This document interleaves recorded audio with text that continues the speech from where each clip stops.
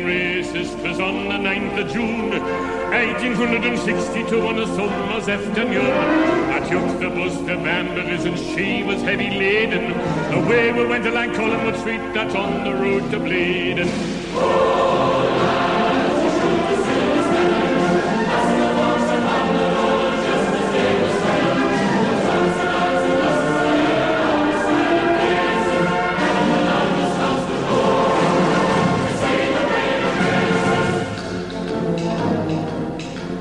Hello and welcome to CHN Radio, episode 99. I'm your host, Greg Troxel.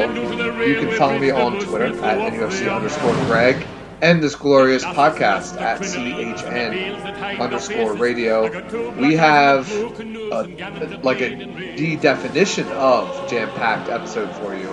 Not only are we reviewing a glorious point against Manchester City, but we're also previewing our upcoming match against Sheffield United. And I couldn't do this alone. So with me, the best damn co-host in the land, Elijah Newsom. Yes, I am here, and it's a good day, you know? Newcastle had one of the most fun matches I've watched this season, and it was a good time, and we get to play again against a very good Sheffield team who I'm very intrigued by, and it's going to be fun. I'll be tweeting about it, and if you want to follow me on the Twitters, you can do so at Elijah_Newsom. And be sure to follow the podcast account at CHN_Radio and the main account at Coming Home in UFC for all the latest and greatest Newcastle-related tweets, news, GIFs, laughs, memes, all of the above. We got them, baby. Hey, we in there. We are in there. And we out here. What all of it. Newcastle United thing are you thankful for in this American Thanksgiving holiday season? What Newcastle-related thing am I thankful for? Oh, man. That's actually... that's pretty tough. I think I would say I'm thankful for Miguel Almiron's smile. Oh. Or St. Gucci Max's Twitter account. Yeah. What about you? For me, it's Atletico Madrid's Javier Manquillo. Oh, yes. Here's another one for you. DeAndre Yedlin's barber. Yeah.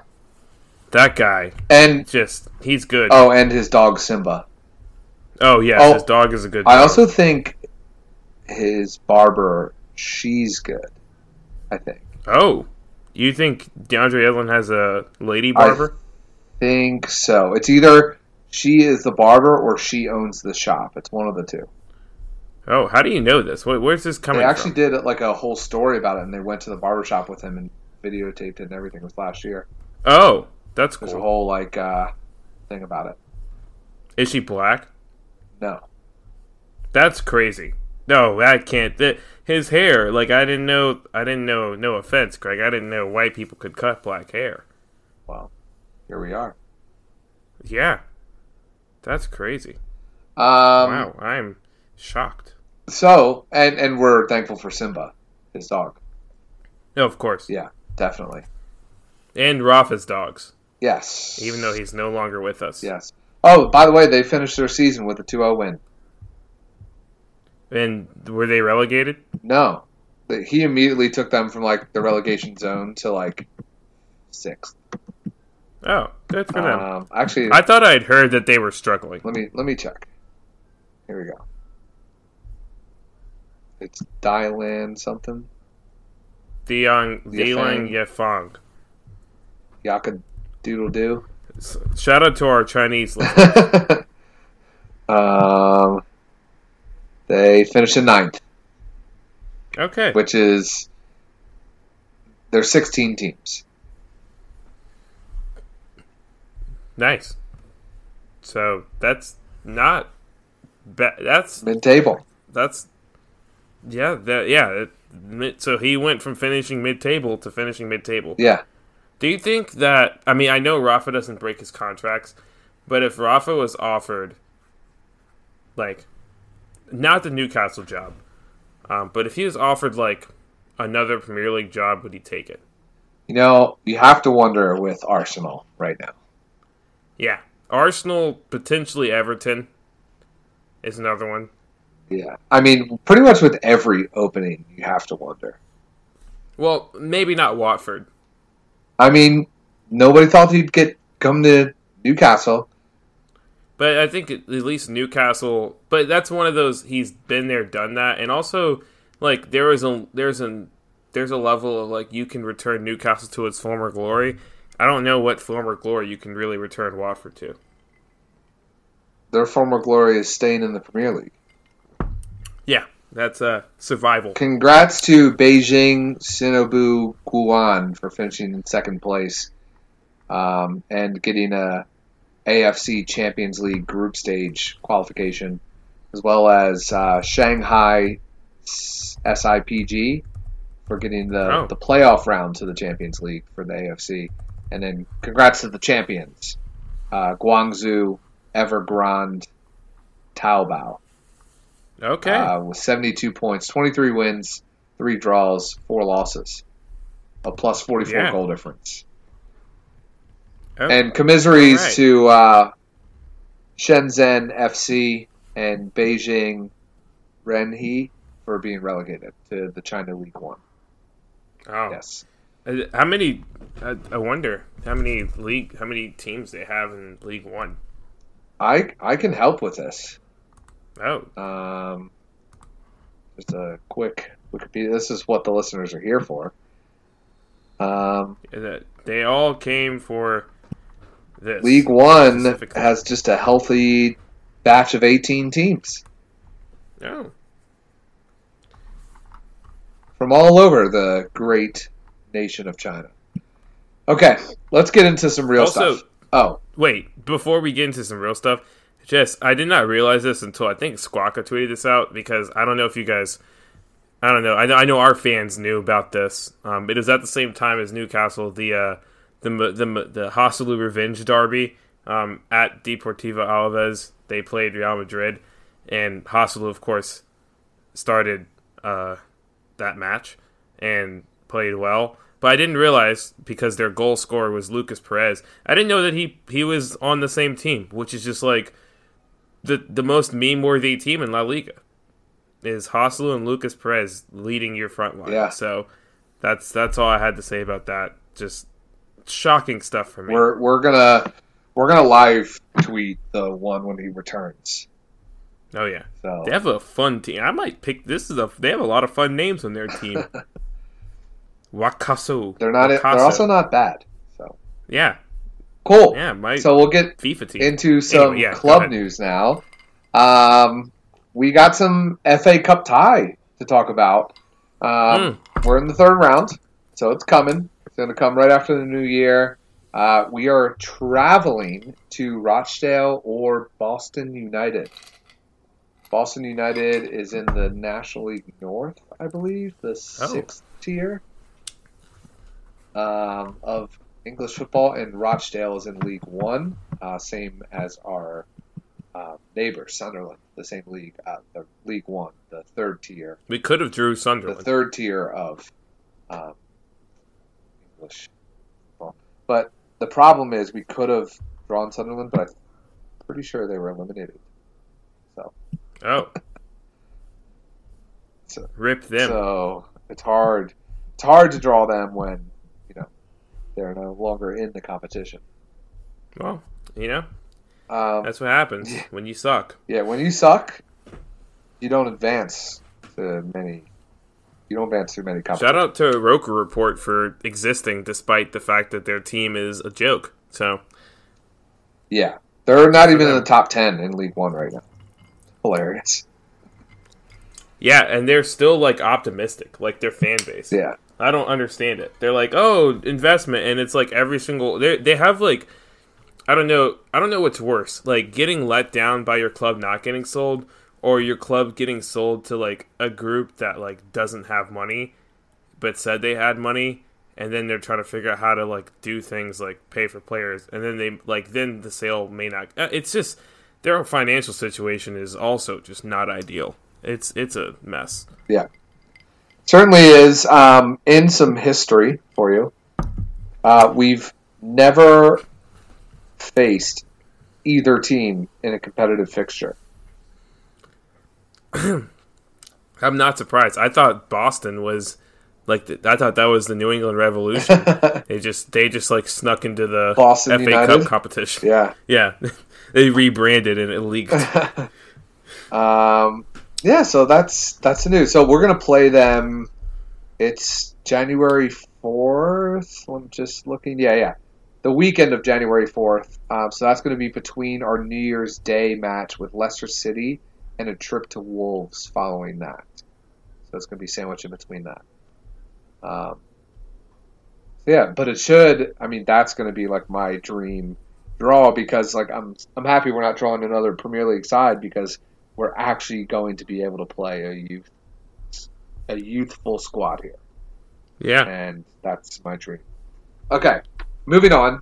Next thing is Fernandez, Doobie, and Shelby made Shearer's team of the week. And every time Shearer puts a Newcastle player in there, we have to mention it because it's true. He's one of our own. Dubravka was absolutely. We'll get into that later. He was snapping. Unreal. Like, he's just insane. And those I was going to save this for questions. Were bangers. All four of them were absolute bangers. Like, Dubravka played on his head. Oh, yeah. Low key, the first goal was the worst goal. Yeah, which is a good goal in most games. It was a very good goal, like well placed, and it was definitely the worst goal. Yeah, it was just comparatively speaking, that's how good the goals were. We were talking about it at the office today.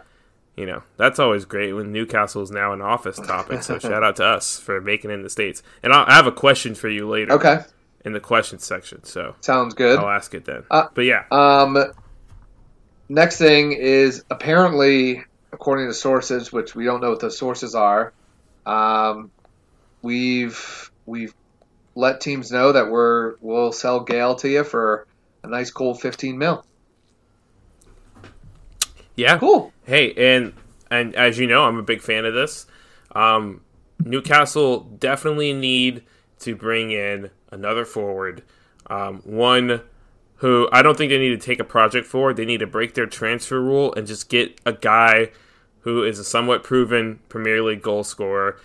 I mean, dare I say it, a guy like a Charlie Austin, who I believe was actually just sold in the summer, but someone of that caliber you can bring off the bench who can like provide a little bit of something. Because now it's just, I mean, everyone slags Joelinton for his work rate or his just inability to, not work rate, but his inability to convert chances or the inability for us to create chances. And it's like, I get it. People aren't impressed with him and they want him dropped, but the reality is, who are you dropping him for? I mean, Dwight Gale has been less than impressive, so sell him. And he's not a Premier League quality striker. And at least with Andy Carroll, when he's fit, he's going to be able to provide something. And Muto, still questions are out there. So go ahead, sell Gale, get another proven guy in. And he's 30. Come on, get rid of him. You know what I was thinking? There's a player right now who's playing in the Chinese Super League, and his season just ended. Oh. His name's Salman Rondon. Never heard of him. And he might be good. Oh, maybe we should loan him in. Yeah. That'd be wild if Newcastle loaned in Salman Rondon. Sign me up. Scenes. Absolute scenes. For sure. Yeah. It's possible. I mean, it is. It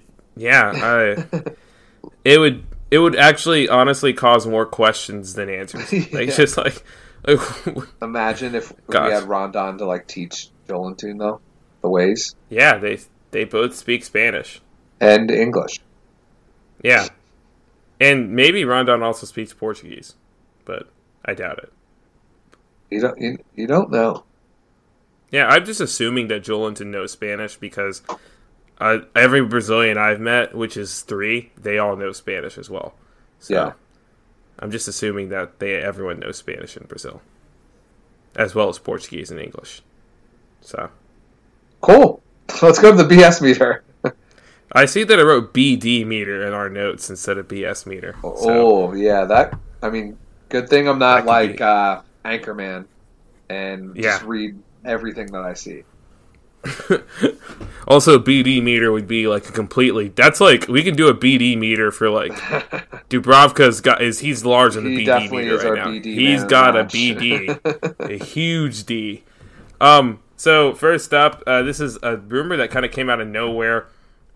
There is talks of Newcastle being interested in Odion Igalo, who is a guy who has played well at Watford and in the past, well in the Championship, well in the Premier League in the 2016 and 2015. He was playing in China earlier this year after Watford sold him, and he's apparently looking to come back to England, as you just mentioned the Chinese season is obviously now over, and those players would be available. So he scored 46 goals in 70 league spots. There's apparently the club is looking, the Chinese club are thinking, hey, you can loan this guy in. It doesn't look like he's kind of he would be someone you'd buy straight up. It'd be kind of a loan to buy situation. But he's 31, has scored a ton of goals.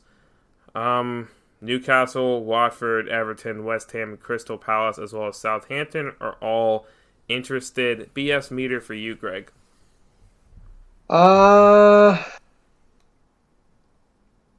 I've noticed a lot of these have become wild cards because I don't know what we're going to do. Yeah, that's a big one. So because of that, I'm going to say there's a chance. And I would like to say his name. Like, I would like to say Odion Igalo. Yeah, that's a dope name. I would say there's a chance as well. It's an interesting one. A loan to buy seems odd because he's 31, and that would go against the Mike Ashley transfer policy. Then again, Mike Ashley might not own the club for long. Who knows? Fingers crossed, I guess. Yeah. It's also weird because if you're going to loan in a 31-year-old striker from the Chinese league, why not loan in the one who's already familiar with the system you're running? Yeah. That's just, my 2 cents there. And then the other one, BS meter, not really Newcastle related, but kind of Newcastle related. Watford, of course, they just fired their manager, who they brought back after they fired their other manager, and turns out the manager that they previously fired sucks, and still does suck, and Watford still sucks. So Watford are shopping for a new manager, hopefully one that could guide them to survival, and rightfully so, they've looked at 2 former Newcastle managers who have had to do the same thing, prevent Newcastle from getting relegated, and they're 2 guys linked, Chris Hughton and, of course, Fat Sam Allardyce, who actually just recently talked about how this guy's a clown. Recently talked about how he would probably still have a job if he wasn't English. So, yeah, Fat Sam or Chris Hughton, potentially Watford managers. What are your thoughts on this, Greg? Do you think it's likely that we see either one of them return to the Premier League this season? Yeah, it's extremely likely because as we've talked about multiple times, and in sports in general, but especially English Premier League, it's an incestuous relationship with managers. And it's just a cyclical thing where they just bring all these people who have been fired before back into jobs, and then they get fired again. So yeah, it's extremely likely, probably the most likely. Yeah, I mean, in some cases, it's like, there's only a couple cases where it's like, all right, this guy's been fired and you bring him back in and it's fine, like Rafa or Jose Mourinho. But more often than not, it's like, all right, we know that this guy is not a good manager. Like when Crystal Palace hired Alan Pardew, and it's like, all right, come on. We've seen Pardew at his best, and his best is getting you 5th and then immediately pissing that away the next season. So I don't know what else more there is to gain from using this guy, but hey, to each their own, and I'm with you. I think Chris Hughton would probably be the one more likely because he's coached more recently. Also, I just hope Fat Sam doesn't get another job because I enjoy him complaining about the fact that he just genuinely believes that he doesn't have a job because he's not a foreign manager, and it's just like, dude, you're just not a good manager. That is why you don't have a job. So Yeah. I think that's it for news. There we go. We have a busy show anyway, so let's get to our Manchester City recap, and we're going to do that after you listen to this lovely message. Okay, Newcastle 2, Man City 2. The champions still haven't beaten us in 2 tries. And man, it was a match. It was a glorious match. Probably one of the most enjoyable matches of the weekend. Yeah, for sure. I think Newcastle were losing for a total of like 11 minutes in that match. And Newcastle never had a Or lead in 12. that match. Yeah. Wild. Crazy. First, one thing that we always do, and you always deliver, we ask you, the people, for 3 words to describe the match, and you did it.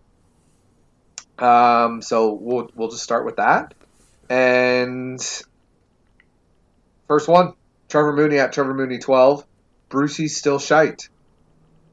Don. Yeah. Oh, great name on the Twitter there, Don. At Smick Ultra. Well, what's his Twitter It's name? just not what it was before. Okay, but what is it now? It's You have Don. to, I don't know It's it. Don, pirate emoji, rose, black flag. Oh, okay. Oh, it's back to the OG. Yeah. Okay. Miggy hypnotizes me. Oh. That sounds like him That's- getting turned on. That's a song. And you just replace Biggie with Miggy. Oh. You get it? Biggie. Biggie, Can't you Biggie. Can't you Yeah. see? Yeah. Yeah. There Okay. it is. All right, I don't Don, know if Smick showing your Ultra age. did that or if I just came to that conclusion, but either way it worked. Jeff Cam at Jeff Can 4 says Miracle at Tyneside. Dude, he also And- hit us again. He did 6 words, Jeff. Jeff, we're going to call him 6-word Jeff. Jeff, every time we do 3 words, can you just send 6? Yeah. That would actually be great. Yeah. From behind twice with a flex on him emoji. Kenny Wharton sits on the ball at Noel Pecker. Says, beautiful bald bastard.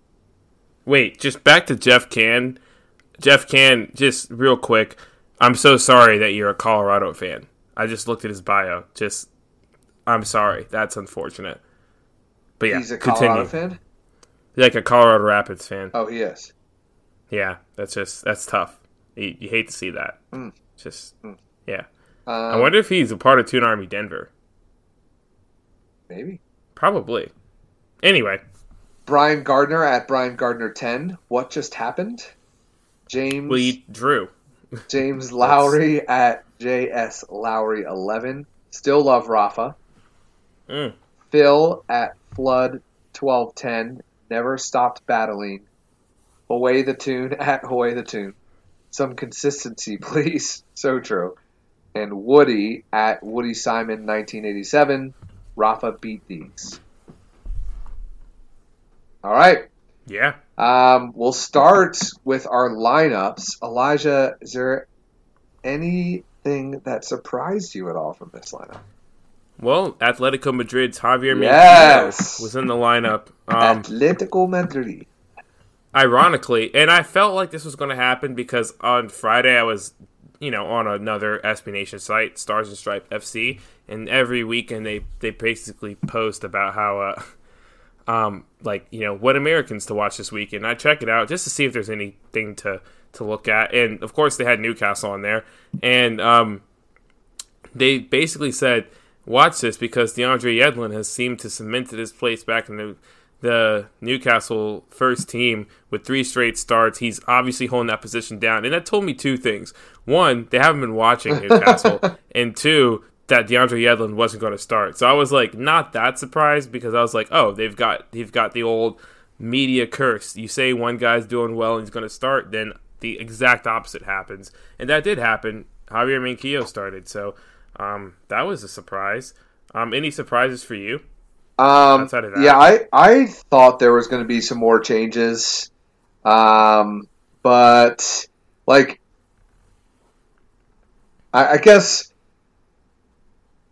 in this type of match, I think that Manquillo was probably, if you're not going to use Yedlin, Manquillo was going to be a better option than Kraft, just because Manquillo will actually run up and do more on the attacking side than Kraft would, and we saw that.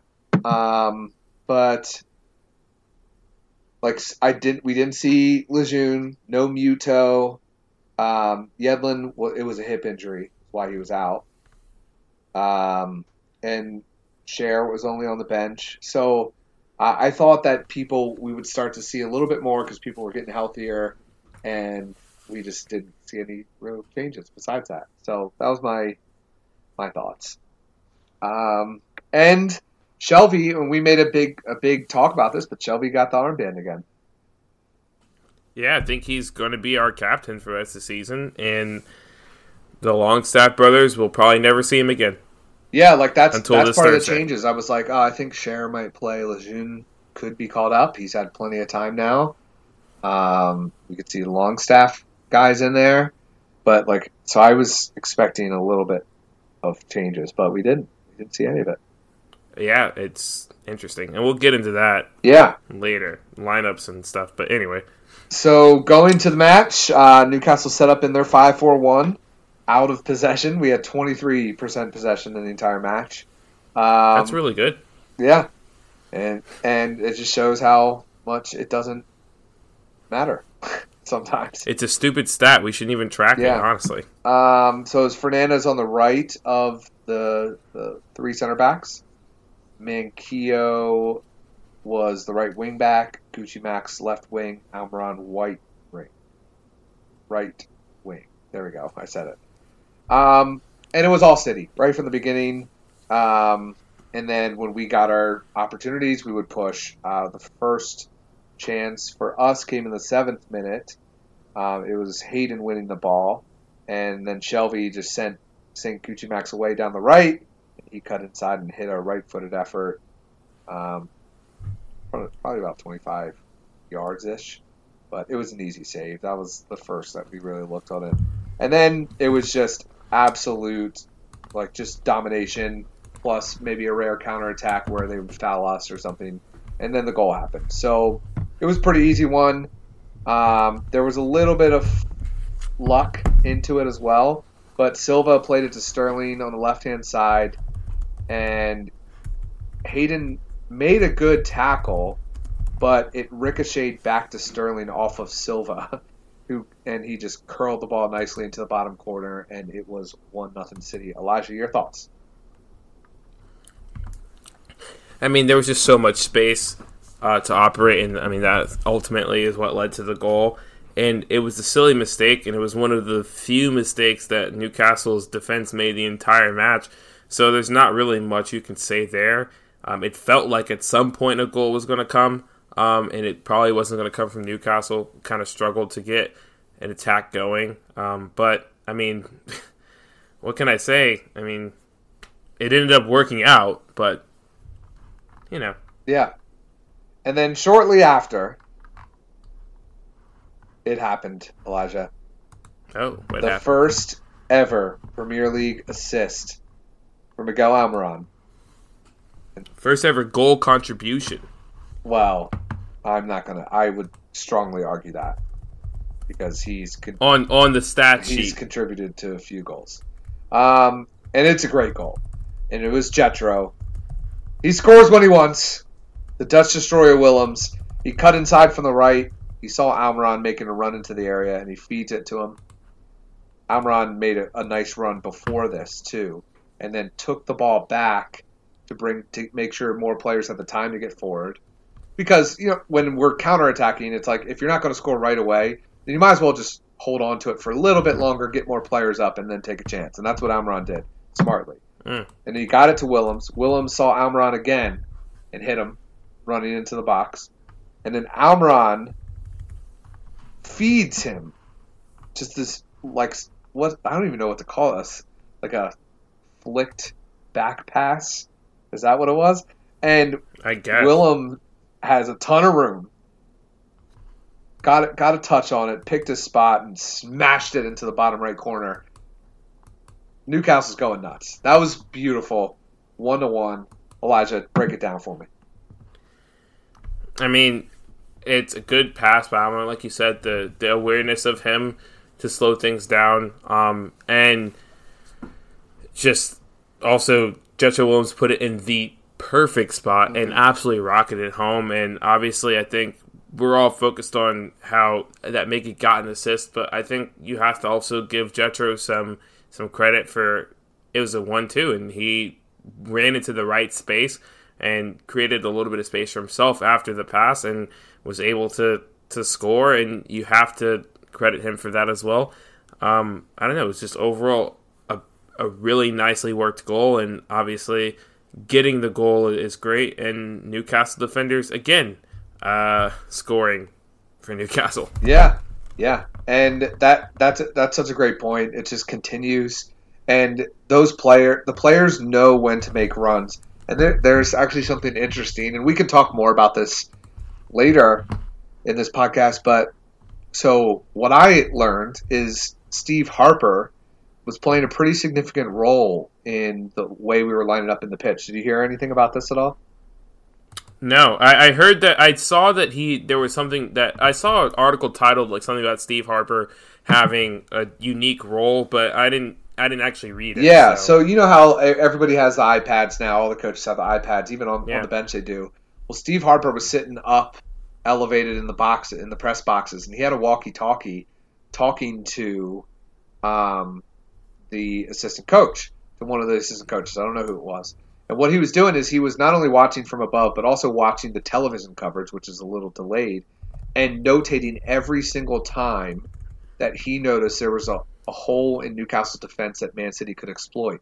And then that assistant coach or Bruce would then relay that information to the players within seconds. That's what they were doing the whole time, which is brilliant. And they said every single time that Harper saw a hole that could have been exploited, he radioed down, and it was communicated immediately. Dang. So they had a whole system going, which I love. I think that's great. I love that too. Yeah. And I also shout out to Steve Bruce because we said he didn't have tactics, and there you go. He cares. Yeah. He did something. And you saw it. I mean, it's the same formations, same type of things that Rafa did. And I think Bruce is more and more starting to realize that after the Leicester thrashing that we had, he realized, and he said stuff that Rafa used to say, where it's like, we don't have the luxury to play the way I just tried to play. Like, we just need to do it with how we know, and I think he's getting that now. And the players know it. So, it was a good first half. I think Newcastle deserved to be level. Do you agree? Yeah, I think it was one of those where if you look at the stats alone, you'd say Man City should be winning, but if you watch the match, you see this is Newcastle were frustrating Man City. They were playing. They basically had Man City play right into their trap and forced them to try to break them down, and they couldn't. And I think one thing of note that it just you can't go without saying this. I think that this match is a little bit different if Sergio Aguero's up top rather than Gabriel Jesus. Jesus missed a lot of chances to bring Man City ahead and kind of in the match, especially as we'll get into when they went up. There were some opportunities for him to make it 3-1 or also to get the second goal, and he just couldn't. And I just think Aguero is a guy who, in that situation, finishes it. So there's some luck from Newcastle as well, where you don't have to deal with the likes of Sergio Aguero. But overall, it just seemed like Man City were frustrated and couldn't break Newcastle down. And Steve Bruce and Newcastle looked like they were confident. My only worry was, all right, I know Pep Guardiola is going to make adjustments out of the half. What is Steve Bruce going to do to counter that? Because so far this season, Steve Bruce has not really countered anything tactics-wise coming out of the half. Sometimes he has, but most often not. It's just the same old, same old. If it works, it's supposed to work. It's working. If it doesn't work, then we'll make sure we'll keep doing it until it does work. Kind of deal with Steve Bruce. So yeah, it It was a good half, though. And the second half started, and it was the Federico Fernandez show. He was incredible. He made some great runs forward. And you'll notice that we weren't playing the long ball in this game at all. The runs were bringing the ball up, getting it out to an outlet pass to one of the quick guys, and then off he went. But a lot of times people just took it on themselves, and Fernandez had some great runs. And like you alluded to, Elijah, just a couple seconds ago, got some luck, got some great saves. Manchester City were obviously frustrating. And then we made the striker sub. Joelinton for Dwight Gale. Interesting one. Gale didn't. I mean, he played in the game. Yeah. Yeah. So and Newcastle puts teams in this situation. If you can't put us away, you're gonna have like a very difficult time with us because we're so fast. And as you tire down throughout the game, there's going to be a lot of fouls that you're going to make, and then it just comes down to the ref if he's going to call them or not. And I feel like there was a few times where Almiron was getting hacked, Gucci Max was getting hacked, and these calls weren't being made, which I understand why Newcastle were frustrated about that because, come on, like we're doing everything we can here. Every time we're getting absolutely like nudged and hacked at, and it's insane. But those calls need to be made sometimes. That's just an aside. Then Gucci Max came off for Atsu, and shortly after, De Bruyne scored one of like the most insane goals. It was a ludicrously good strike, Chris Wolf said. Thoughts on De Bruyne's goal? I guess I'll talk about it. He controlled the ball off of his chest. It was just outside the box, and Shelby was closing him down, and he like half volleyed it, rifled it, and it hit the bottom side of the crossbar and in. It was insane. It just shows how technically talented he is. Just fundamentally really good. That's the goal. 2-1 Man City. Yeah, and it was one of those where as soon as it left his foot, you knew it was going in. Yeah. It was there was nothing you could do. And if it didn't go in for some reason, it would have killed somebody in the crowd. Yeah, Dubravka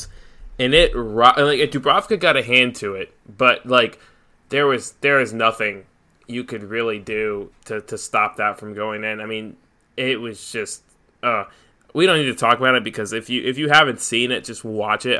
I told some people who are Atlanta United fans, it's like, hey, just watch that Man City Newcastle highlights, not just because of the Almiron assist that I knew that they were all interested in, but just like there were just like 4 really good goals, and Kevin De Bruyne might have scored the goal of the season. So yeah, but I disagree. It came just a few minutes later. Atsu went to curl the free kick into the box, but no, he wasn't. Tricked everybody in the world. Played it to Shelby, and right at the edge of the area, Voldemort curled a deliciously enticing right-footed volley and went into the left-hand corner of the net. He sprints to celebrate the dugout. And an early stat for you, Elijah. Jonjo Shelby's first Premier League goal in St. James's Park. Yeah. Bam! 2-2. Wow. And the fans go wild. Your thoughts on that play? Yeah, shout out to Martin Dubravka, who was somehow the first player celebrating with Jonjo Shelby. That's a great shot. I have no idea how that happened, and there's no video footage. So if you have footage of Dubravka sprinting from the opposite end of the field to celebrate with Shelby, please send that. This is a simple case of one. Shout out to Newcastle because I tweeted this, but it seemed like we talked about this a lot last year. Newcastle had a lot of set piece opportunities, fouls won, and they were not able to convert from these. But this season, we've just scored a ton of set piece goals, almost to a worry that like, are we even able to score goals from open play anymore. But it's another brilliantly worked set-piece goal. And an unsung hero here is Christian Atsu, because he has the awareness to recognize that everyone is in the box for Man City. Like, everyone is in the box because everyone's expecting him to whip in a ball. And he just sees that Jonjo Shelvey is literally by himself in acres of space, and he knows Jonjo can hit those. He knows that Jonjo, if given the opportunity, wants to hit those. He knows that earlier in the match, Jonjo did try to score from a similar range on a set piece. And so Christian Atsu has to be credited here, because I think that's just great awareness by him and also by Jonjo to know that there's going to be an open shot there. That's going to be your best chance, is actually this long-range shot, because no one's closing down on Jonjo. Like, no one closed down, and that's the only reason that goal happens. And it is one of the best goals you'll see all season. It might be the best goal you'll see from a Newcastle player this season. So, yeah, just shout out to Jonjo, kind of salvaging himself from a somewhat lackluster match in terms of work ethic and defensively. I don't know if he was the best player on the pitch defensively, but I mean, scoring the game-tying goal is going to always make up for that and earning us a point. That's great. So I'm definitely on board with you, but I think this was a completely called play. I don't think it was an Atsu decision. I think this was like a deliberate play that they've worked on before. The way the players in the box reacted, the way like Atsu, like when he hit the ball, he didn't like it seemed like this is something they'd done over and over again. Yes, I agree, but I also say, like, if you look at it, like, it's a called play, but there's still a level of awareness that has to be called, because I mean, if even one person from Man City steps up, then that it's just like it's a moot set piece. Yeah. So it's like you still have to have some sort of awareness to be able to carry out, make sure that this play is actually going to work. Because there could be a situation where if Man City steps out last minute, has two guys, outside or near the edge of the box, then it's like, all right, well then we kind of have to scrap the Jonjo play and Atsu's going to whip in the ball. Like, there still has to be a level of awareness. So I think we both kind of agree on that point. Okay, yeah. Yeah, and unless you want to fight, we can fight. That'd be fun. Yeah, we can try. Good for ratings. Yeah. Yeah, so that's it. That's how it ended. It ended 2-2. We just went back to bunkering again, and we're able to hang on, and it's a huge point for us. It's a deserved point for us, and I don't care what anyone says. And I'm stoked about that in general. It's like it's insane that we played the way we did against Villa and then did this. It's insane. It is insane, but just know that is Newcastle United in a nutshell. Yeah, for sure. We'll get to some quotes. Well, do you have any other comments? I mean, we can get into it with the players later, but yeah. I mean, my only comments that I haven't mentioned already are just about individual players. So yeah. Brucey made a good point in his quotes. He said, "It took them a wonder goal for all the possession they had. We produced a bit of magic ourselves too, but of course we had to defend, and I think the players were magnificent in their work. They've got a good attitude. We've got that horrible one in us. We can be inconsistent. Today they were manful in their work. They had to run 1,000,000 miles against a quality team. I was delighted with their attitude. I think the whole crowd, with Almiron, they sense it as much as he does. When he gets in front of goal, they're willing it in for him. Last January, Almiron lifted this club. He was terrific. I inherited him in the summer, and he's a great lad. Almiron was absolutely outstanding. And St. Maximin, the way we played is difficult for them because we're 50, 60 yards away from goal when they pick it up. I'm delighted for Miggy. He's got an assist. Great goal from Dretro." That's just a couple of quotes that Brucey said. Pep, I wanted to say some quotes from Pep because he is wrong. He was right in some regards. Interesting. I'd like to hear those. Okay. He said, we played at a good level. It was not easy because they defended deep. We scored 2 goals, but we also let in 2, which is disappointing. He's right there, I guess. And here we go. It's what we've lived the last 4 years. We found a way, and today we found it again, but unfortunately at the end we conceded a goal. There are teams who play higher or deeper. Not all teams play the same way. We play the same way as last season. The way we played today was at that level. Then he said, I can't find it now, but he said something about Newcastle playing with 10 men in the box the whole game. And that was... And I was just like, what? Like, Newcastle, you were fouling us like crazy, like every counterattack. Like, how could that have happened if we had 10 men in the box? That's kind of just what I was alluding to. Yeah, I mean, he's right about them sucking again. Like, it is a little bit concerning if you're Pep Guardiola that, like, your team can't break down teams, like, playing this kind of packed-in, low-block style of football. And it just, the teams that beat Man City in the lower half of the table, like, that's how they do it. Yeah.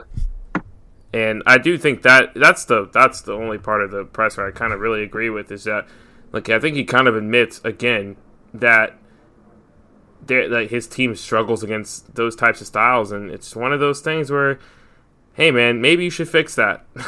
Yeah. Especially with players as creative as them, and how many dynamic, game-changing players they have. Like like you could argue that. I mean, and sans the defense, because losing losing Laporte has been awful for them. Yep. But like sans their defense, and shout out to people thought John Stones was better than Jamal Lascelles, and he just looked awful. Like he was not good. Yeah. That's wild that he was called up to the English national team after seeing that. But there's like you look at them from top to bottom, attack, midfield, and like all of their guys would be the best player on, I'd say 90% of the Premier League clubs.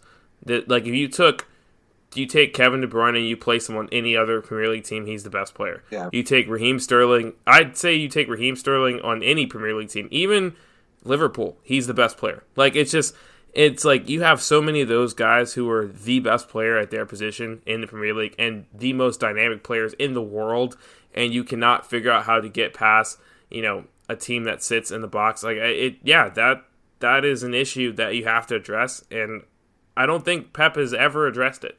I think he's fine taking these losses, and for the first time in his career, I guess, it's actually hurting him because Liverpool are running away with this, and it seems like this might have been the dagger that could kill Man City. Yeah, I think the league was lost for them. I don't see how Liverpool can mess up that much, but we'll see. There's still a lot of games to be played. It is still Liverpool, and they still could mess up, and it still is Pep Guardiola. So I don't know, Man City could pull some crazy run out of their asses. Yeah, so. They could. And Jose Mourinho can make things interesting. Some stats for you: 2 games unbeaten in a row against Manchester City is. The first time we've done that since 2005. And we're also unbeaten in our last 6 Premier League home matches, 2 wins and 4 draws, which is the longest run since the 27-18 season, which we went 7 from December to April. Second goal of the season for Jetro. And John Joe now leads the team in goals. That's his 5th goal for Newcastle United, and 3 of them are this season. Nice.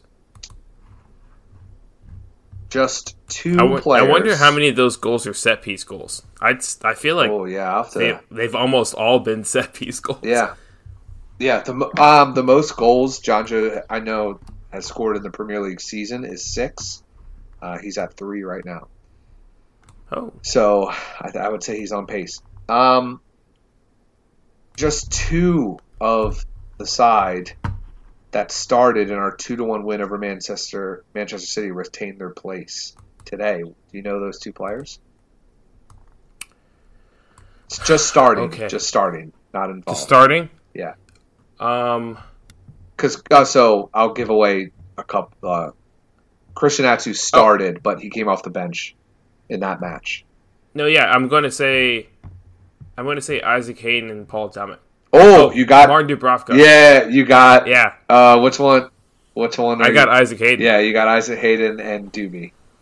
Yeah. Yep. I didn't even think. I literally said I said Paul Dummett. I was like, no, it's definitely Martin Dubravka.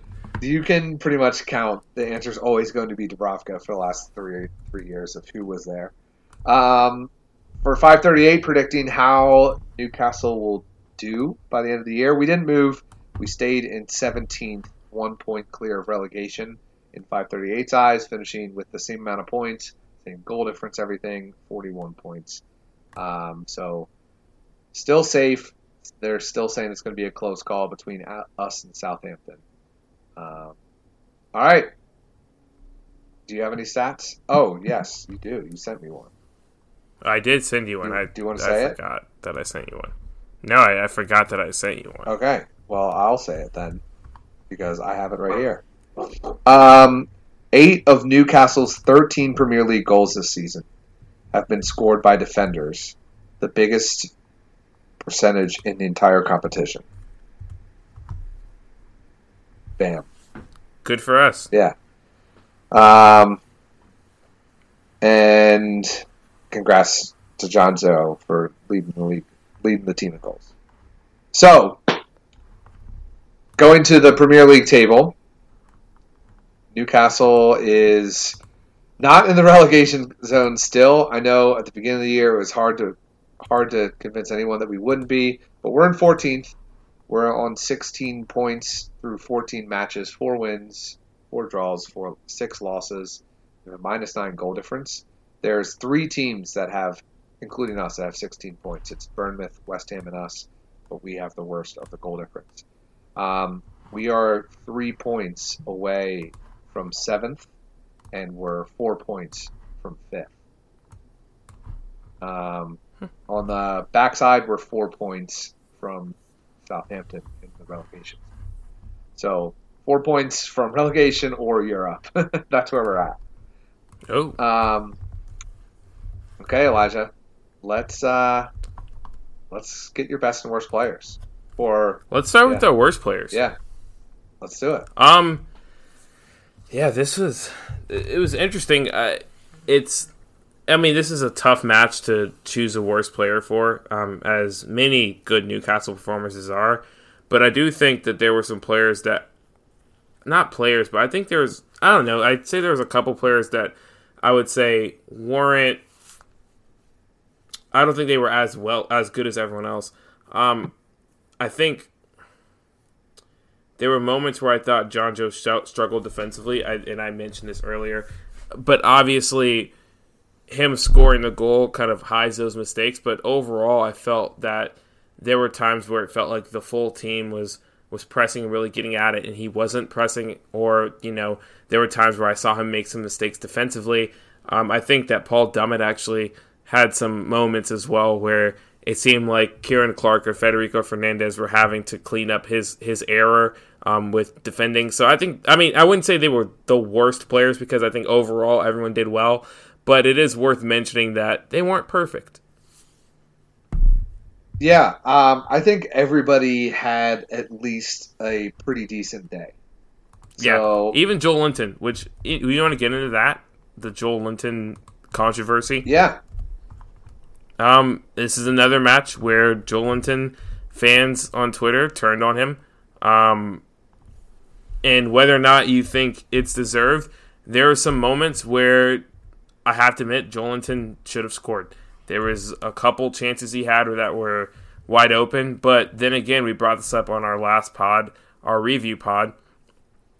If a striker's only given 4 chances, and this was the perfect game to demonstrate that, because Gabriel Jesus is regarded, I think right now, if you're giving me the option of having Gabriel Jesus or Joel Linton, as my Premier League striker, I'm taking Gabriel Jesus. Am I wrong in saying that, Greg? No. Okay. Gabriel Jesus had 5 shots. 5 shots and 0 goals. 3 of his shots were on target. Joel Linton technically had 1 shot. So it's like, I get that there's a Joel Linton is not worth the £40 million, but Gabriel Jesus is a player that when he is sold, if he's ever sold, is going to get sold for double that value. And you saw him, he had opportunities to score and he couldn't score. And it's like, I get that people are frustrated and they want goals and blah, blah, blah. But, I mean, Joel Linton did what he was asked to do. There was I think he low-key had a very solid game with his hold-up play. But I don't know. Are you concerned that £40 million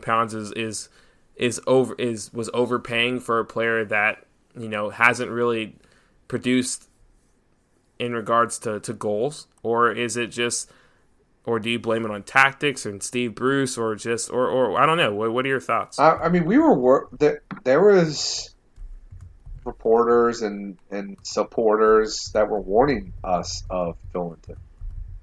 He's just super inconsistent and super young, and the Bundesliga is a good league, but it's way different from the Prem. So, I mean, who knows what he can? He's still learning, and he can still develop into something. So, I'm not losing hope. I mean, it'd be one thing if Dwight Gale came in and scored a goal, or when we've subbed Andy Carroll in, they've scored. Like any of those guys, or even if St. Gucci Max or Almiron were banging in goals left and right and Joel Linton wasn't. But like he has more goals than Dwight Gale, Andy Carroll, Miguel Almiron, St. Gucci Max combined.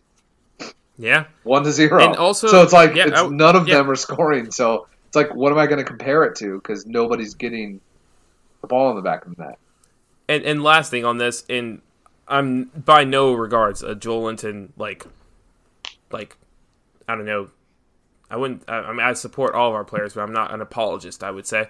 But I will say this: I have noticed that he is improving, given the circumstance. I think in order, if Steve Bruce is going to copy Rafa's system to a T, and he hasn't, and we kind of touched on this earlier, there's a little bit difference, but for the most part, there are a lot of similarities, and one of the similarities is that you need a striker that holds up the ball well, and Joel Linton he has the ability to do that, but he was playing a completely different role in the Bundesliga. He was playing more as I wouldn't say a number 10, but maybe more as a false 9, where he's playing more with the ball to his feet, so that adjustment took time, and I think the past couple of matches, we'll disregard the Aston Villa match because I don't think anyone in Newcastle looked great in that match. He's gotten better at holding the ball up and creating opportunities for other guys like St. Maximin or Almiron to operate in space, and I think that is a positive, and I think the goals will come soon. Let's not forget that we said the same thing about Salman Rondon last season, about his lack of ability to score, well, not lack of ability, but his lack of goals early on in the season, and he turned out to get 10 goals. So I wouldn't be too concerned right now, especially because I'm noticing improvement. But if we were seeing the same old thing happening over and over again, of him not being able to hold up the ball, or him constantly giving the ball away, or him just like not looking like he belonged, then I would be concerned. Yeah. Awesome. Who's your best player? Oh man, this was tough. There's a lot of people there's 2 guys I think deserve it above anyone else. I'll say one, and then if you have someone different, then if you don't have the other guy I'm going to say, then, I'll say that person. But Martin Dubravka literally kept us in this game. Newcastle don't walk away with any points if Martin Dubravka doesn't make some of the saves he makes, because he is literally unreal. And I don't know, embrace debate. I think he is the best signing of this decade for Newcastle. Okay. Yeah. I mean, I don't know. It's not really that hot of a take if you think about just watching him. And yes, there's a little bit of recency bias, but if you look at just like how crucial he has been to keeping Newcastle in matches, he's the difference in a lot of ways between relegation and, staying in Premier League, because he keeps games like this, games you need to keep the goal differential low. He keeps us in those matches and, gives us opportunities to pull off upsets like this. And this was the perfect example of that. He had so many amazing saves. I mean, I know Gabriel Jesus, I picked on him for not having any goals despite having 5 shots, but 3 of those shots were on target and 2 of them were saved by Dubravka. So it's, there's a little bit of, their strikers had opportunities to score and couldn't, but the reason they couldn't score was because Martin Dubravka was unreal. Yeah. So that's I think he's one of my best players. What about you? Do you have anyone else? Yeah. My player is Federico Fernandez. Oh yeah, that was the other guy. He was out of this world, and you need somebody to step up in that position when we're playing the style that we're playing. And I mentioned this a little bit, that Bruce used Rafa's tactics, but the one thing that he didn't use is the long ball side of this. When we played Man City, we were hitting long balls, so Fernandez would pick up the ball and just boot it. But this year, this match, Fernandez, and a lot of other players too, Jetro, fantastic, Karen Clark, Paul Dummett, they all did a fine job at this, but Federico noticeably better than the other 2 center backs, was that he was able to control the ball and push up and allow, when a player takes that and goes on a pretty awesome run, that allows St. Gucci-Max and Almiron to get right on the shoulders of the defenders when everybody was just forward, and he can make that pass then. It really provides a different level of a counterattack, and Federico did such a good job defensively, made some great stops against guys that are just way more well-known and paid more than him. And on the attack, he significantly helped. He was all over the pitch. He was on the ball more than any other player for Newcastle, and he just really showed up. So shouts to him. He had that one insane run. Yeah. You know exactly what I'm talking about, where I'm pretty sure he played in Almiron, and we didn't score, but it was just he literally took the ball from literally the defense and ran all the way up, and I thought I know the American broadcast, I know there's some discrepancy. I don't know if we had the same broadcast as the British broadcast, but I know the American broadcast on NBC, they were honestly, he should have just had a shot and just taken a shot, because it was him 1v1 with a defender and then the keeper, and he could have had a shot and scored and had a Cher-esque goal. But yeah, I agree. He was just outstanding, and easily was our best defender of that match. Made some crucial clearances and blocks and all that kind of stuff. And of course, like you said, just really great on the ball, and really kind of displayed the reason why we brought him into this club and the reason why he was such a mainstay in the Premier League before he got to Newcastle. So shout out to Fede Fernandez, another great Rafa Benitez signing. Yeah, another one. So let's move on to the next one. We'll take a little break and we'll preview Sheffield. Let's get right into this. We'll do this right after the break. Bam. Thursday now. Chivas Regal. That's who we just heard from. Probably. Someone actually, if you're listening to this right now, and tweet at us right now, was this a Chivas Regal commercial you just heard? If it was, please let us know. Thank you. We could just management know that. I guess. But y'all could too. Sheffield United is in the Premier League and doing pretty well at it. Oh, they are killing it. Yeah. So we are facing up against them. We are going to mighty Sheffield on Thursday. And if you're listening to this, it's in 2 days or 1 day or the day of. Congrats, it's match day if you're that listener. Let's dive into this. lineups and injuries. Do you want to are we just going to go at this? Yeah, I mean, there's... Oh, go ahead. Yeah, go ahead. No, you go ahead. But I don't know why I thought I would do injuries, but that's your job, so... That's fine if you'd like to. Nope. It's all you. Okay. So it's pretty short list for Sheffield. No one is injured. Oh. Hence, part of the reason why they're probably doing so well.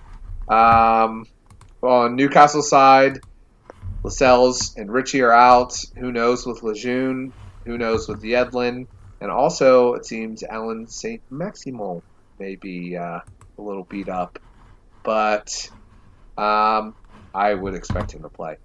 Elijah, what is your expectations for this starting lineup that we're about to announce? I don't know. This should be interesting. So, if you've been paying attention to the news, Steve Bruce actually hinted at the fact that he's going to have to start rotating at some point. And I think that this might be a match to rotate with. Newcastle are kind of comfortably mid-table. Sheffield Wednesday are a team who, on paper, Newcastle should be better than. But in real life, Sheffield just are very good. And I don't know. I wouldn't say I wouldn't call it a calculated loss, but I wouldn't be surprised if Newcastle lost. I wouldn't be surprised if Newcastle drew, and I wouldn't be surprised if Newcastle won, if you get what I'm putting out there. Does that make sense? Yeah. It's just like, I don't know, it just seems like they're a team that's kind of overperforming, and but their overperforming could end here, or it could end in 3 weeks, or I don't know. So I think this could be a match where we see Newcastle rotate a little bit, and I think maybe you introduce Fabian Schär back into the lineup, maybe introduce Florian Lejeune back into the lineup, and I think that could happen. So I would go with a lineup of probably Kieran Clark, Florian Lejeune, and Fabian Schär. I mean, as much as I'd love Federico Fernandez to get in, which I do think is possible. I think if Schär or Lejeune are not playing, like if you only get one of the two, then I think Fernandez is a natural replacement. But you still need a center back similar to Jamal Lascelles, who is not really going to attack, and you have to have Kieran Clark in that role because he's just going to defend and kind of organize defense and play that middle center back role as well. I'd imagine Javi Manquillo starts just because, like you mentioned earlier, DeAndre Yedlin dealing with a little bit of a knock. Emil Kraft, I don't really know if he's cutting it. I mean, again, Steve Bruce said he could rotate. Wouldn't be surprised if Kraft gets a start, but there's no reason not to start Manquillo. He's fresh. He's playing well, somewhat. Midfield is where it gets interesting for me. I do think Jetro Willems is going to start just because we don't have any other left backs on the roster, healthy at least. I mean, you could see a weird Manquillo Kraft lineup maybe, but I think Jetro is going to start, especially considering Matt Ritchie is still injured and has faced another setback. But midfield is where I think we could see some changes. I think maybe a Longstaff enters the fray. I don't know for who. I think naturally, if you're rotating, and if Steve Bruce is hinting at actually rotating, you would sit John Joe for one of the Longstaffs and have Hayden step in, or just replace them both and do a Longstaff midfield. But I just think one of the Longstaffs will play, probably Sean. And I think it'll be a Sean Longstaff, Isaac Hayden midfield. And then up front, up top, I think that we'll see either Gale or Muto start up top. I don't know. I think Atsu's going to come in for one of St. Maximin or Miguel Almiron.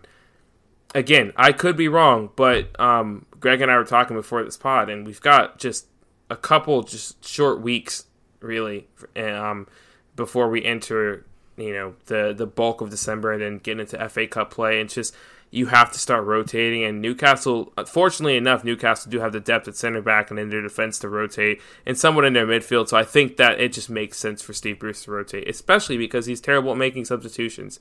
So I see us pulling out a relatively rotated side. Yeah. I was going to call, well, I was kind of thinking this would happen against Man City, and I've already talked about that, but I would agree that it's going to happen sometime really soon. So I would expect it now, only a few days after we drew Man City. So I'm with you. I would like it. Definitely want to see old Shawnee boy back there if I can. But yeah, let's get into what do we need to do to win this match? Oh, yeah. I mean, this is a tough one because, to be fair, I haven't really seen like how Sheffield plays this season. I just keep seeing them. Like I've noticed it. I'll be in a bar and I'll see Sheffield tied up in match. I just don't see how they score goals. So I mean, I think Newcastle as a whole just need to stay disciplined and consistent. I mean, one of our 3 words guys said it the best is, I mean, consistency is the biggest thing with Newcastle right now. We've seen multiple times this season where Newcastle will have a good match and then 2 bad matches, or a good match and a bad match, and it's just like have a little bit of consistency and kind of have a solid defense. Play to your strengths on the counterattack.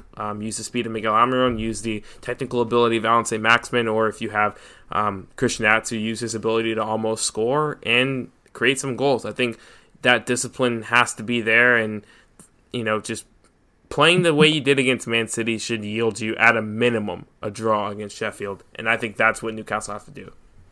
Yeah. I would really like us just to do the same thing. Yeah. Just do the same thing. Just bunker in. If Man City needed wonder goals to score against us, then do you think Sheffield United is going to be able to score those? Like, play with the same amount of focus, play the same way, and we're probably going to get more on the counter too. That's the way we should be playing every match. Our goal, the players should have to run sprints if they have more than 25% possession. Okay, that's a bit much. Just quick counterattacking, score, and then defend. Are you not a fan of liquid football? No. Oh, okay. I don't want it. That pretty quick. I don't want it to be liquid at all. Okay. I want it to be clunky and dangerous. Okay. Well. I guess you got that. You got it, fam. What about some? Well, I'll start with some Sheffield United players. There's one, and he is the one for me that we really got to look out for. It's Lys Mousset. He has 5 goals on the year. He's a kid. Well, he's the same age as Joelinton. He has 5 goals. And he's just doing really well. I think 3 assists also. He's the guy that when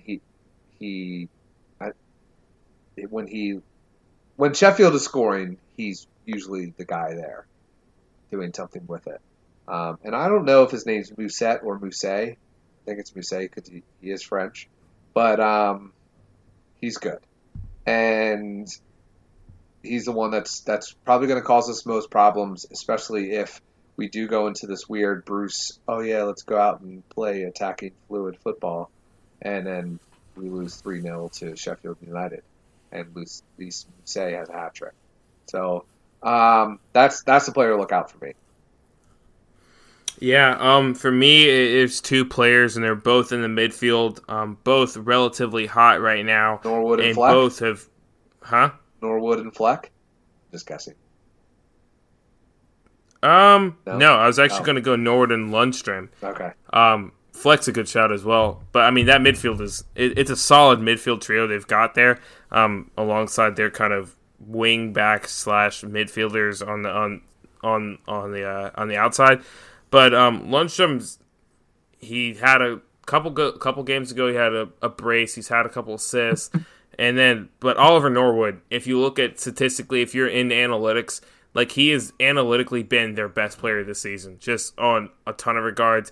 He doesn't make many mistakes. He's their captain. He's 28 years old, a veteran, really leads the line well. But, I mean, solid tackling, solid transitioning the team from defense to offense. Just an all-around class player. And, honestly, a little bit of a shocking key player for Sheffield.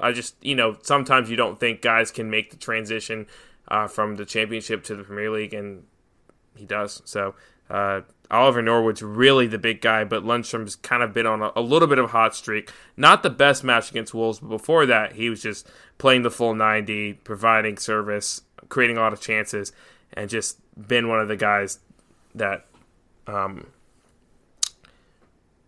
has been a big contributor for Sheffield. So, Yeah, cool. Great. Grand. Wonderful. Stats. This is a game in the Premier League. That's my first stat. The next stat, it's Newcastle's first match against Sheffield United this decade. wow. Yep, it's a rare one. So I don't really have much stats between the two teams. It's a lot harder to find after you leave 10 years from now in the stat world. But the last time that we did was 2009, 2010. We beat them 1-0 with an own goal. Oh. And then in 2006, both Femi Martins and Stephen Taylor scored in a 2-1 win. There you go. That's my stats. All right. Love to see that. Moving on. Going back to the Premier League table, we covered it a little bit earlier where Newcastle was sitting in 14th place. Sheffield United is in 7th. They have 3 more points than us. They're in a +4 goal difference. So a win won't make us jump them just due to goal difference, but at least level in points with them. They're level on points with Arsenal right now and only 1 point behind Wolves and Spurs. And they lead on goal difference from them, so they would be in a European spot with 1 point, and assuming Wolves and Spurs don't get any points. So, Elijah, let's dive into predictions. Okay. Sounds good. I'll go first. And you said it. Inconsistency has been a huge issue with Newcastle United. So the question kind of goes down to, can we become consistent or not? My answer is no. Yeah. I think like the perfect match to lose. Yeah. After, we've done this so many times where we've done well and played a less enticing team the following match and it be an absolute clunker. And we'll come on this podcast to preview that match and we'll predict a win, both of us, just like we did against Villa after 2 massive wins going into the break. And we both say, oh yeah, we should win this game. This should be our 3rd win in a row. And then we'll be feeling confident playing Man City. And we played miserable. Well, now we just drew Man City, played great, and we're going at this team, Sheffield, the Blades. And we're like, player to player, we should be better than this team. They play hard. But most people, old Greg and Elijah, are going to say, yeah, we should go in here, we should win this. It's not that far of travel. It is a shorter bit of rest, but they have the same amount. And if we play the same style, we should win. But we're not. We're going to lose 1-0. No. Yeah. Okay. I think I'm going to go with a 1-1 draw with Miguel Almiron scoring. Yes. Their last 5 of the last 7. So, that's a stat. Jeez, come on, Greg. Of their last 7 Premier League matches, they're unbeaten, but 5 of them have been draws. So they definitely love a good draw. They're in for it. That's interesting. Yeah. That actually makes me feel a lot better about my prediction. Yeah. I'm here to help. So 1-1 draw with Miggy, the goal scorer. So his first Premier League goal will be against Sheffield United. You heard it here first. Now here's 538's prediction. They said Sheffield United with a 49% chance to beat us. It's pretty high. That's a bit much. 24% chance Newcastle wins and 27% chance it's a draw. So they are saying bet high on Sheffield to win. The biggest I don't know if I agree with that. the biggest percentage is Chelsea, 76% chance they beat Villa. Also tied with Liverpool beating Everton. Shout out to Liverpool and Everton drawing each other in the FA Cup as well. Yeah. That happened. So, When? yeah. Today. They didn't play in the FA Cup today. No, they drew each other in the FA Cup. Oh. In the draw. Like, not literally, like, played I each was other. like, wait, when? Like, No, they play each other, like, January 13th or whatever. Okay. But no, they drew each other today. Okay, got it. It's a Merseyside derby. Yeah, that's actually kind of cool. I'm glad. Because I was like, oh, we'll probably draw Liverpool and we'll be out in the third round. So But we didn't. no. Liverpool drew Everton, and they'll go on to win How the FA I would Cup. love a world where Newcastle travels to Boston United. 6-tier Boston United. I would love that. And then we lose. No, don't say it. Because I want our fans to show up for that one. And there's probably no seats for the supporters, but I want them to show up. Just bring like 10,000. Their stadium seats like 1,500. I mean, it's possible, but just be careful what you wish for. Yeah, true. Because like The grass isn't always greener. Yeah, I just feel like you're bound for disappointment here. Yeah. All right. Well, this has been a longer one. So, Elijah, you did say you had a question. Yeah, I don't. I kind of alluded to it earlier. Who is your signing of the decade? I mean, I kind of made mine clear. Martin Dubravka. I think you've given a lot of good shouts to different Rafa signings. I know you said Gini Wijnaldum was like probably one of the best players to play at Newcastle in the past few years. I mean, I'm just curious. I mean, the 2019 is almost over, which is wild. Yeah. And we're about to enter a new decade, 2020, and so a lot of people are doing their teams of the decade. So let's do signings of the decade. Signings of the decade. I'm going to say it's got to be Hasselu, no? I mean, yeah, obviously. I mean, Dubravka is probably the choice. But all right, no, Fabian Schär. Let's go. Yeah, okay, I can see that. Yeah, I think he's been $3 million. a great defender. And like, I jokingly said this to Merz in our Slack earlier, because I don't know if you guys know this. I'm sure everyone who's listening to this knows this. Messi won his 6th Ballon d'Or, and Virgil van Dijk was a key player in that. And, I mean, Merz was very much in the Virgil van Dijk should win the Ballon d'Or camp. And I still, like, and I will hold this to a T, like, I will debate anyone on this. Fabian Schär is just as good as Virgil van Dijk in so many different ways. And I'm not saying Virgil van Dijk is a bad player by any means, but I think Fabian Schär is one of the most underrated players in the Premier League. Yeah. Just overall. I mean, Dubravka is in that boat as well, just due to the fact that there's a lot of good keepers and the team he's on, we don't win a ton. But I think if you put Fabian Schär on Everton, or you put Fabian Schär on Tottenham, or you put Fabian Schär on Liverpool, or Fabian Schär on Manchester United, like, everyone's talking about how great this guy is. I mean, this guy is a player who has played so many matches for the Swiss national team, a very good national team, and has come to Newcastle and has scored literally two of the best goals of the decade.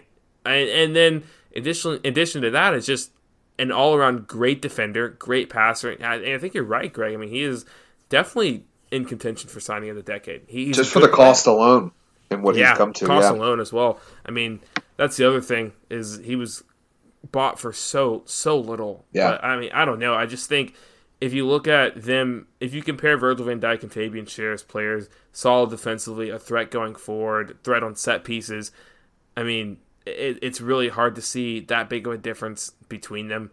And maybe I sound like a lunatic for saying this, but I think that Fabian Schär is as good as Virgil van Dijk.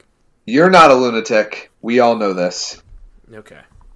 I think we know this, but if you said that to a Liverpool fan, they they would like freak out. Yeah, but it's good because we can't understand what they're saying, so like we wouldn't really know what they're saying. So it's fine. That is true. Yeah, it is.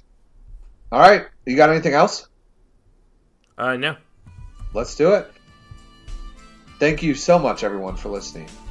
Let's get another 3 points, even though we're a little less optimistic. But let's do it. That concludes episode 99 of CHN Radio. I'm your host, Greg Troxel. That is the best damn co-host in the land, Elijah Newsom. And you are listening to the greatest song ever written, Coming Home Newcastle, Away the Lads. Looking at the old town bridge, I'm coming home Newcastle. I might as well have been in jail. I'd walk the streets all day, I'll need for a bottle of your own brown ale. I'm coming home Newcastle. If you never win the cup again, I'll brave the dark at St. James's Park. If the Gallagher's end in the rain, I'm coming home.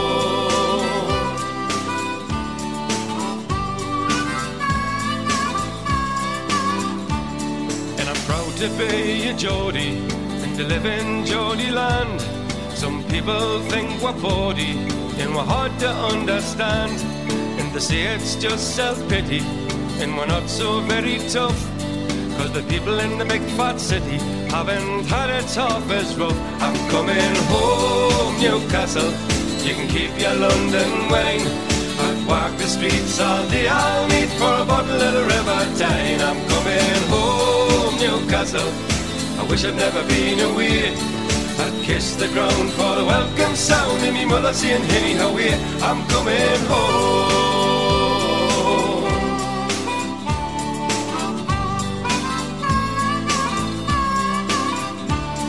And I miss the old blind busker who stands at Fenwick's door. He plays a mean accordion, you've all seen him there before. And I love the Geordie heroes, there's so many famous names, like Lindisfarne and Gaza, Brendan Foster and the Gateshead Games. I'm coming home Newcastle, I might as well have been in jail. I'd walk the streets all day, I'll need for a bottle of your own brown ale. I'm coming home Newcastle, if you never win the cup again, I'll brave the dark at St. James's Park at the Gallagher's end in the rain. I'm coming home Newcastle, you can keep your London wine. I'd walk the streets all day, I'll need for a bottle of the River Tyne. I'm coming home Newcastle, I wish I'd never been away. I'd kiss the ground for the welcome sound and me mother saying, hey, how are you? I'm coming home Newcastle, I might as well have been in jail.